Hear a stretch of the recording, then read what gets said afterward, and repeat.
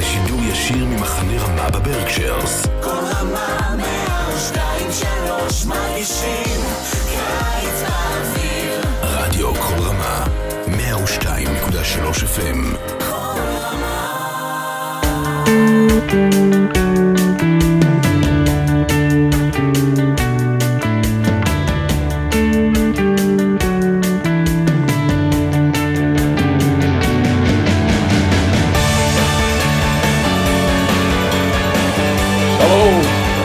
Welcome to another special edition of Parsha Talk. I'm Rabbi Elliot Malaman in Highland Park, New Jersey.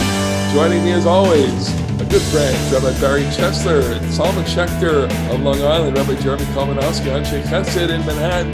Great to see you all. Chag Sameach, Moadim L'Simcha. How are you enjoying this beautiful Sukkot? Jeremy, how's it going? How's the Sukkah been for you?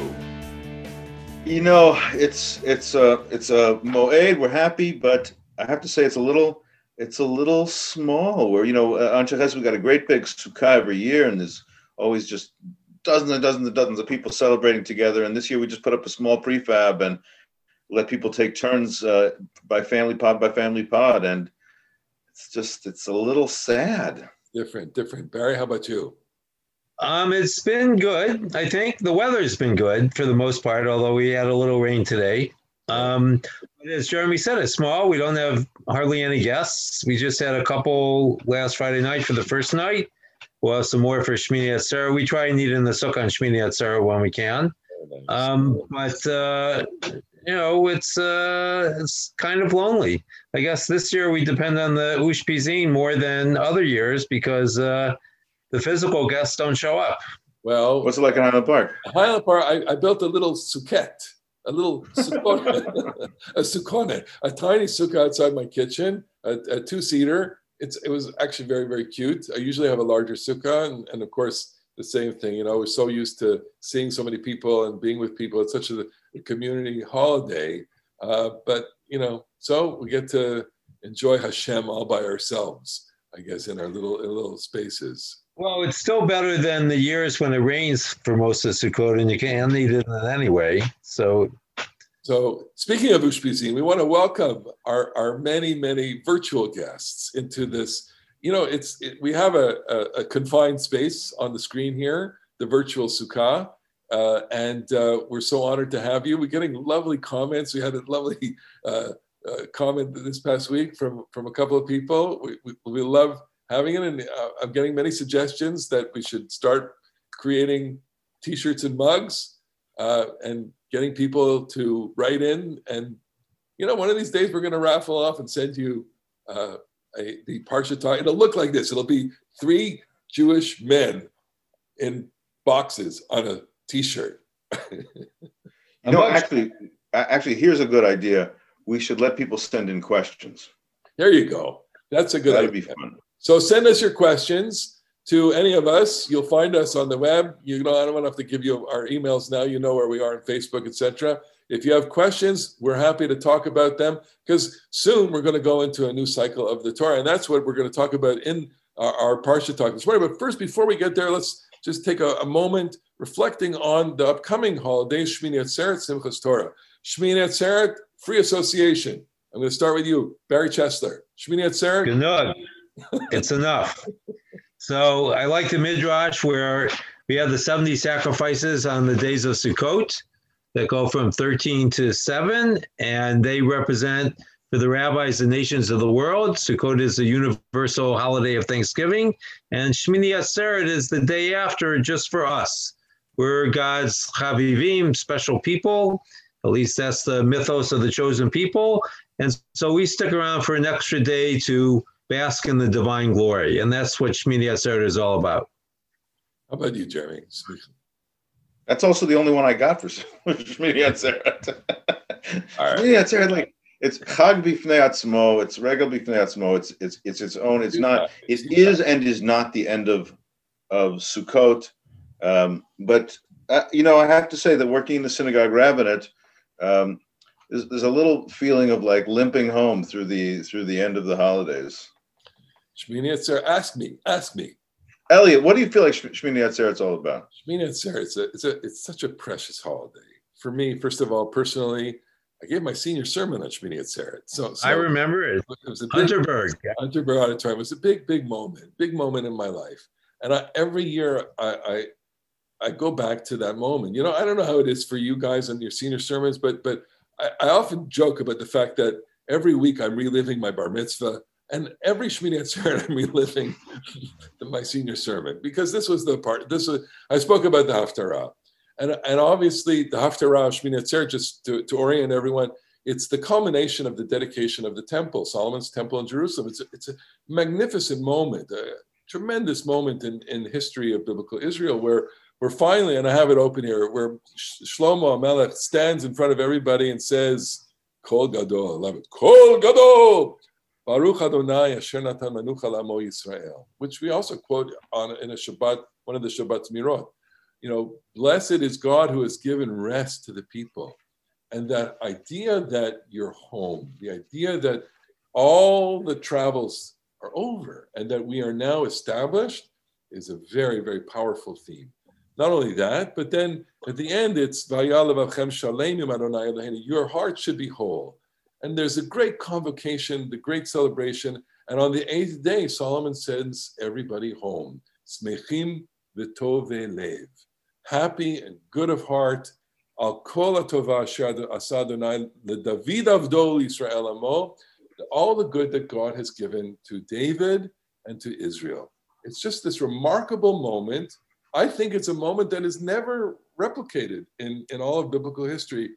And I think it gets short shrift because of all the different feelings of the day. The other thing is in the synagogue life, and I think you can relate to this, the Yizkor on Shmini Atzeret has a deep resonance in the sense of, you know, it's over. The whole season is over.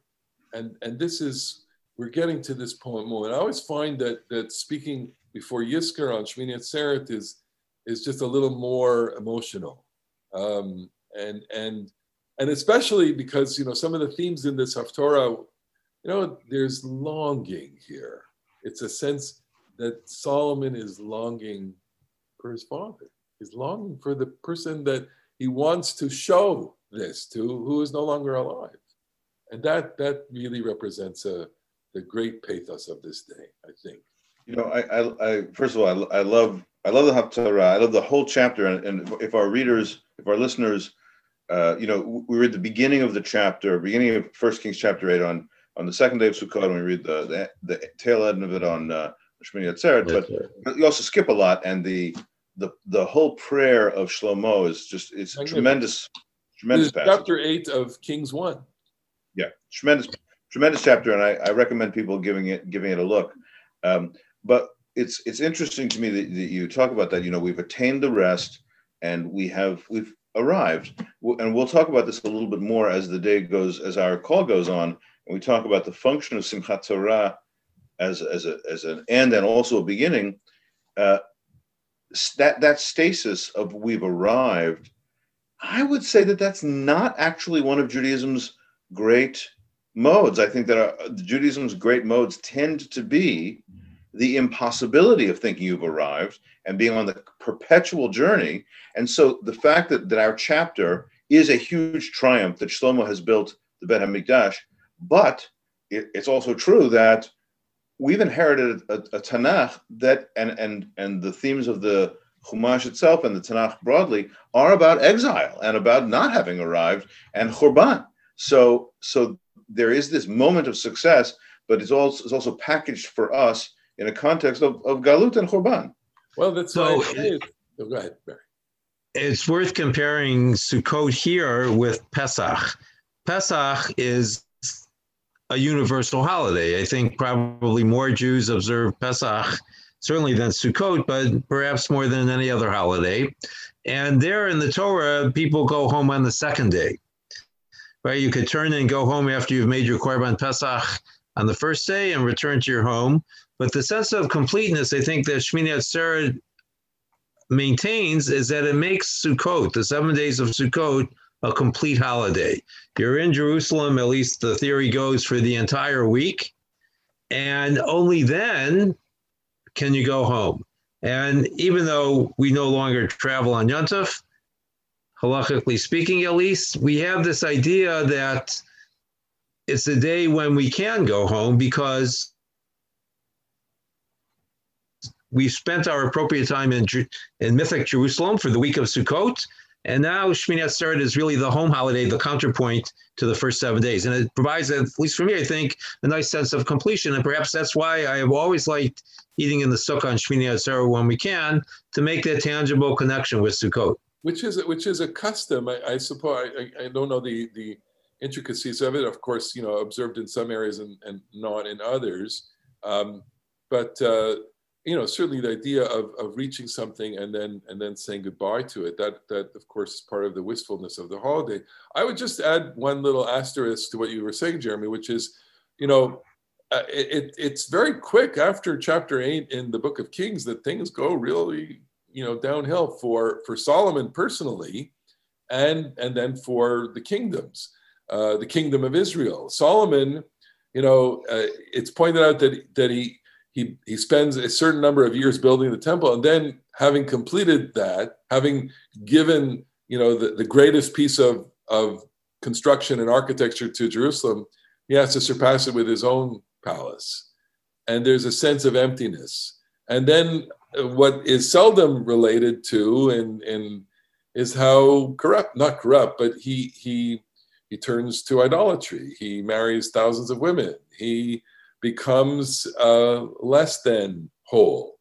And there is a decline that sets in almost immediately after the kingdom that leads to exile. So in this sense, this moment represents the highest achievement of biblical Israel. And then what happens after they get exiled and return, Ezra rebuilds the temple. It's nowhere near as grand as Solomon's temple. And we're looking back to that. I think that it leaves a certain kind of moment, which is part of the tension, the great, I think, pathos of reading these stories. That's why I feel it very deeply. We achieve a certain point in life where we reach the pinnacle, and then you say, then what? But I like this because for the reasons that I alluded to before, I can relate more to a religious dynamism of advancing and retreating. Ratzova Shov. It's always surging forward and falling backwards. It's Adam Nikra Mehalech. So the Hasidic tradition, a person's always in motion. You never arrive. And so the religious, in a sense, we've got this religion that grew up over these centuries with an ambivalent sense of sacred place. Because if there's one building, it's stable, but it isn't. But the reality of religious life is that it's not always stable. Not stable, very. So the danger for the person who has arrived is trying to hold on to what he's achieved. And that's why sometimes it's better not to have arrived, because then you don't have that problem. Well, you have nothing to worry about what you lose. So we were mentioning Rabbi Milton Steinberg, the famous rabbi of the Society of Advancement of Judaism. He has a wonderful sermon called "To Hold with Open Arms," which is to you hold on to something so tightly, but you also have to let it go. And that he says is the great religious dynamic. I think that's reflective in what you're saying, Jeremy, and also what you're saying, Barry. So let's go ahead. So we don't quite let it go, because right after Shmini Atzeret and the Galut, we have Simchat Torah, which we celebrate as a separate holiday, except for Kiddush and the Amidah. So it's interesting. So we have our moment, and then we have this grand celebration. So yeah, that's a good way to transition into Simchas Torah here, and also the content of Simchas Torah. Let's talk about it's the only time that we read V'zot HaBracha other than the mornings of the week before, but it's the time that we read this as a separate parsha, not on Shabbat, right? V'zot HaBracha is never read on Shabbat. We are reading the last parsha of the Torah, and again, I have to say, sometimes I get very emotional when we read this parsha. We've had this, we've been living with Moshe, we've been living with Bnei Israel for months now, and here it is. This is the culmination of the journey. Moshe doesn't get to go in. We talked about this last time. You know that it's a constant reminder. You're not going in, and Moshe dies. And of course, you know the midrashic tradition of Moshe's death. Moshe wants to hold on to life to the very end. He doesn't want to let go at all. And Moshe emerges, of course, as the great lover of life, and something more in this. I don't know how do you like to reflect on the conclusion. Jeremy, I'm going to turn to you with some ideas, that come to us from the end of the Torah. There's a rabbinic statement. I don't actually remember where this appears, but there's a rabbinic statement that Moses, these final 12 verses about his death, that Moses wrote them b'dim'ah, and I think that could be interpreted in two ways. Moses wrote them in tears, meaning he wrote them while crying, or he wrote it in tears. The material on his pen was his tears, as he inscribed the last 12 verses that describe his own death. And there was never another one like Moses who arose in Israel, whom God knew face to face. Lo kam naviot b'Yisrael k'Moshe. Adonai panim b'fanim, and the people weeping for him. This is a true end of the generation, and it's an overwhelming feeling of because it's totally conceivable that the Torah would have continued on into the book of Joshua, right? Like you could totally imagine that we have not a 5 books of Moses, but a 6 books of Moses, and that the Torah would itself describe the people's entry into the land. It never does.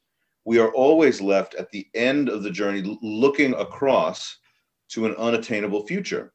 And we start again at Bereshit. Yeah. And to me, that is just a super powerful, inspiring reality that we're always on the journey. We're never about arriving.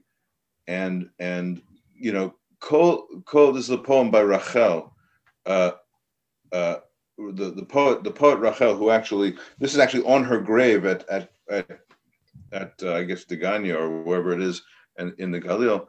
Kol ish unevolo. Everybody has his own nevo. Everybody is headed towards death.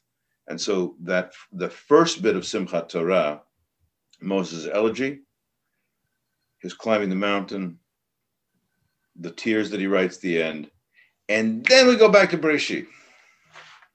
We'll talk about that and elaborate. But Barry, tell us your thoughts. So, I love that phrase, Asher lo yada'o panim el panim, that no one else knew God face to face. I think that sometimes when we think about death, we think about meeting God face to face. But what the Torah here reminds us is that what's important is not death, but life. That even though the Torah concludes with the death of Moshe, it's really the life of Moshe that's so important to us. It's not his death. He has no place to mark his grave because he's not going to become an object of veneration in the way that saints or Hasidic rabbis did in Europe, or even some places in Eretz Yisrael. In Queens. That too. Well, that's where the Messiah is. And I think that Moses, what's so beautiful about Moses is his relationship with God in this world, right? It's God who buries him, at least in the tradition. And he walks with God to the very end. But, the other thing that I keep coming up against is that it says that he's buried Mul Beit Peor, right? He's buried against the house of Peor, where the greatest sin of the wilderness generation took place. And, we spoke a week or two ago about God not being able to let go. And this is, one of the last verses of the Torah. And as the word of God, it's God not letting go. That Moses can't go into that night gently. So but I want to you know, that the text that is moving to me is Vayarehu Adonai et kol haaretz, that this happens exactly as you say, Barry, with a great sense of partnership, that God shows Moses the land, God himself, right? That there is the understanding that Moses is not going to go in, but the consolation that Moshe will get is this panoramic view. And to me, it always conjures up, this picture in my imagination that God is yanking Moshe up, and Moshe sees everything.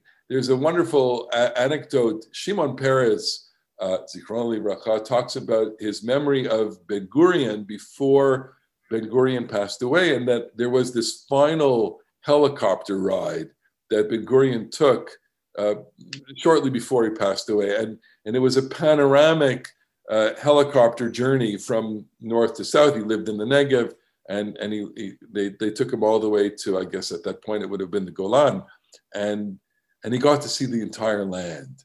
You know, it's a great moment that Ben Gurion, who was the colossal figure, who got to see everything.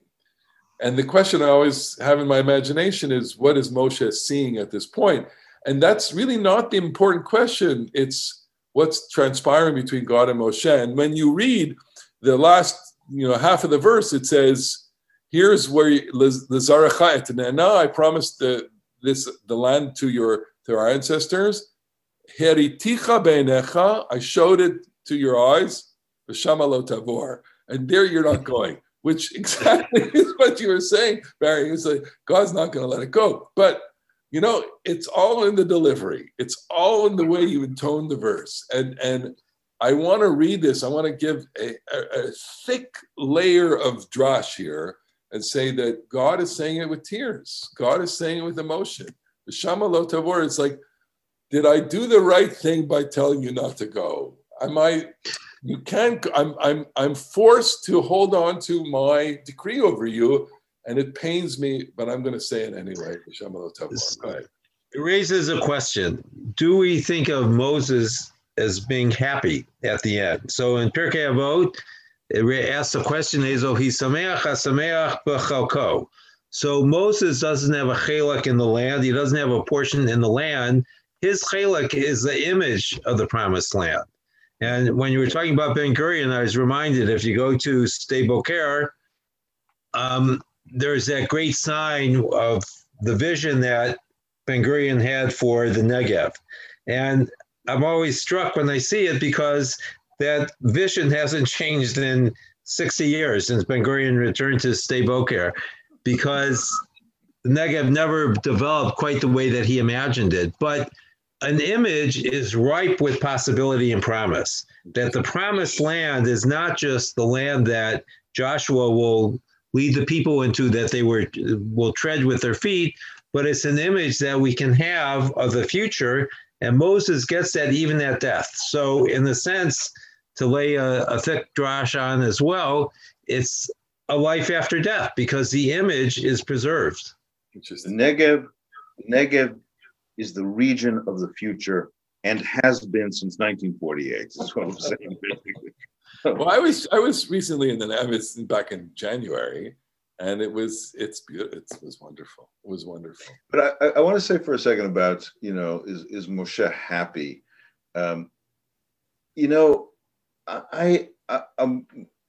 Maybe the answer to that question is that Moshe is, like all human beings, unfulfilled, and maybe Shlomo has this moment of at the apex of his life and the apex of his achievement, and Moshe has had these things as well, but that aspect of being unfulfilled and the journey ending before it's really completed, that strikes me as such a powerfully human message that I relate to its tragic quality. Tragic doesn't necessarily mean bad. It just means painful in the reality of the conflict between. It's sad, not bad. Sad, not bad. And I would to say another comment about the three of us who live in this incredibly rich American Jewish community, diaspora community, since Churban Bayit Rishon, since the Assyrian conquest in the 8th century BCE, to be Jewish meant to have a sense of exile. And in the 20th century, this amazing thing has happened, wonderful in so many ways, the return of our people to its ancestral homeland. But I also think that if Judaism, broadly speaking, has a very productive dialectic of, homeland and exile, homeland and diaspora, the single place that we love and care about, and the traveling and the portable homeland that is the Torah, and the portable homeland that is Hebrew, all those things. In our contemporary Jewish life, I think that the great success of Israel has robbed us a little bit of the dynamism of that productive sense of diaspora, productive sense of Golah. And, American Jews, needless to say, feel so at home in America. Maybe we've also lost, for a different reason, that sense of productive exile. But to me, the Torah ending in one chapter with saying, Shama lo ta'avor, you can see the possibility, you can't attain it. And then the very next chapter, or two more chapters that we read, is the exile from Gan Eden. Because that's the very beginning of the next book. The resumed book is also a sense of exile, a different kind of exile that is also profoundly human. There are two contrasting views of exile. So the exile from Gan Eden is exile from home. But the lesson of Moshe, perhaps, is that you can find home in the exile. That we see them as being a tension, the land in Galut, but as you suggest, Jeremy, it could be a very fruitful dialectic. And the other thing that we sometimes lose sight of is that you can be in exile at home as well. Indeed. So let's just talk about the connection between the end of the Torah and the beginning of the Torah, which is, of course, what we do celebrate on Simchas Torah. And I want to explore with the two of you the symbolism of that and ask you to share your interpretation of the symbolism. I have my interpretation as well. So we will all have our shot here at this. Who wants to go with that? Well, Jeremy will start. I'll just take one little observation, which is that the first letter of the Torah is a bet, and the last letter of the Torah is a lamed.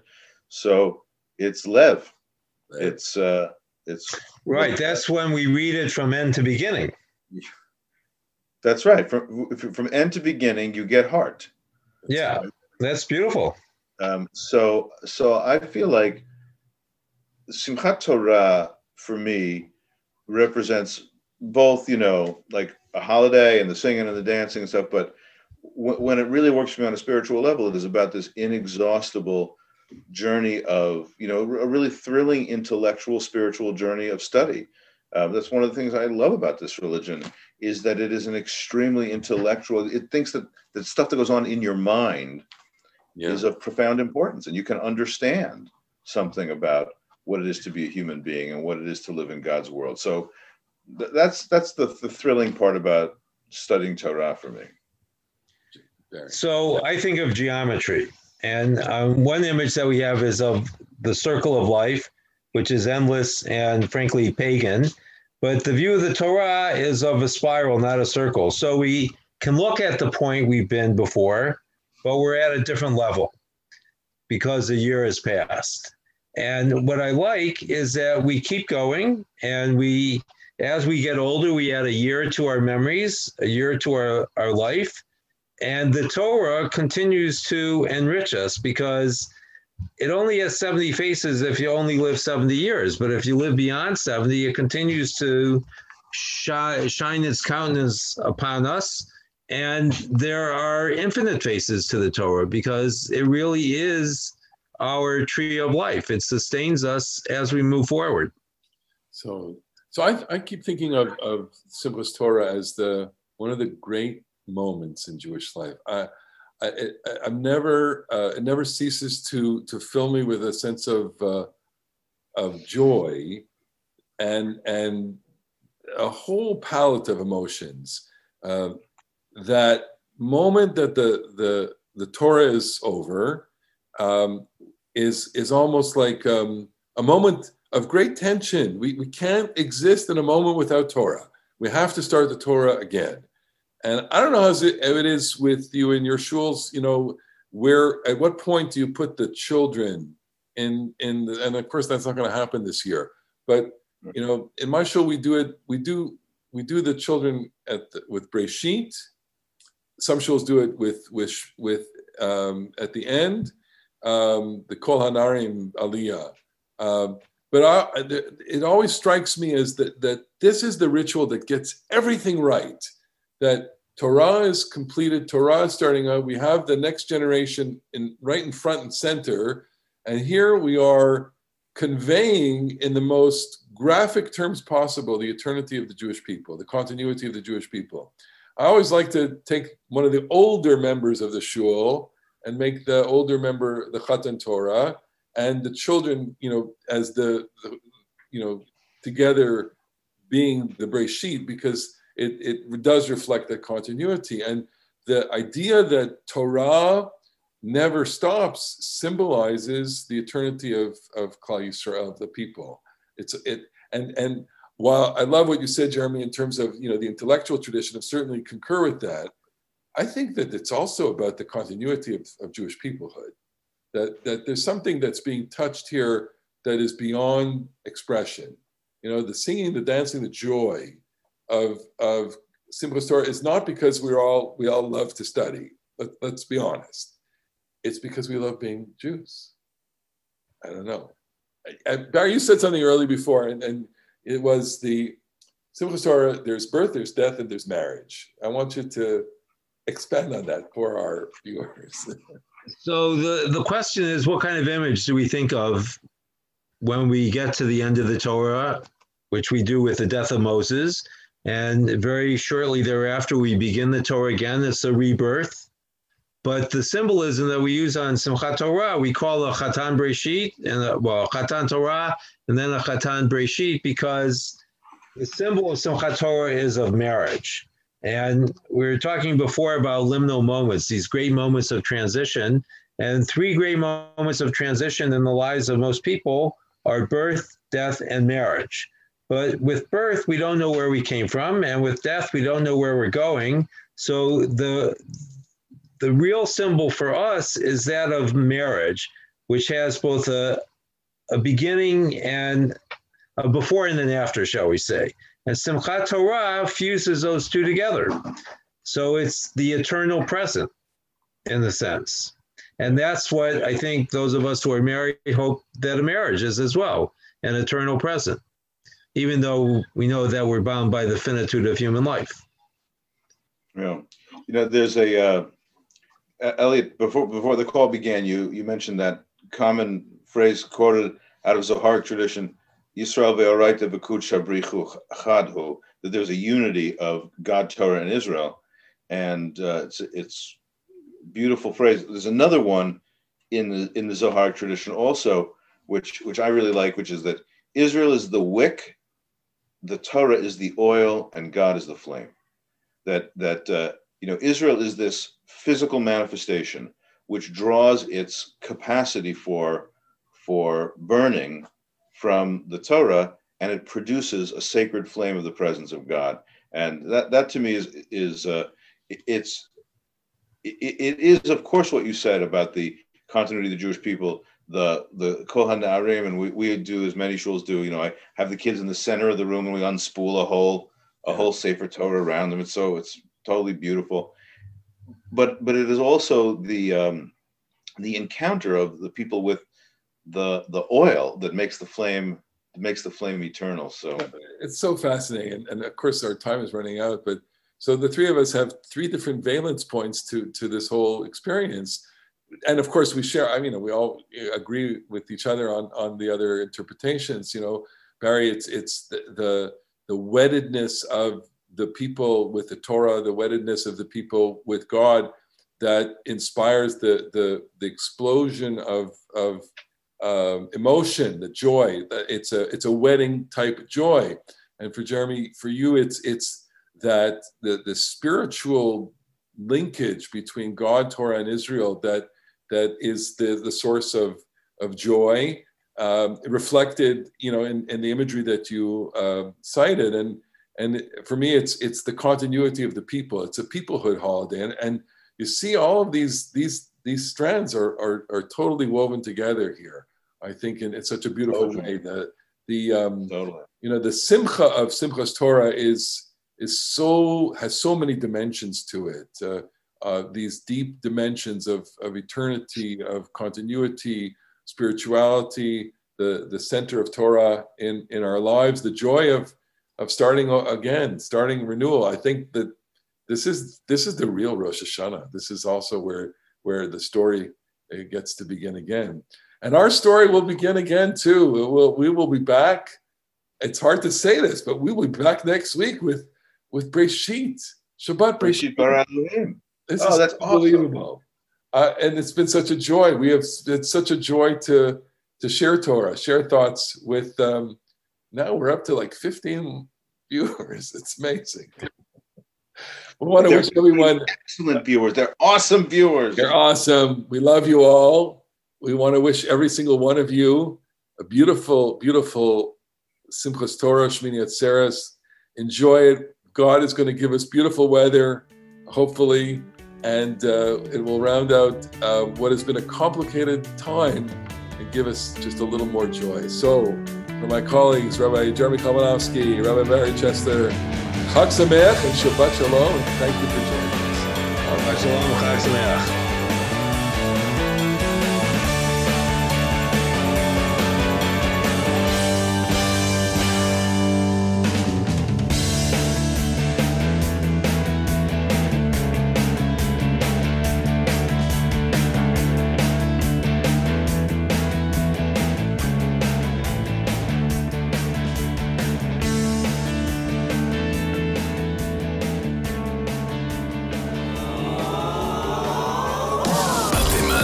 לשידור ישיר ממחנה רמה בברקשיירס. כל רמה 102.3 מרגישים קיץ באוויר. רדיו כל רמה 102.3 FM.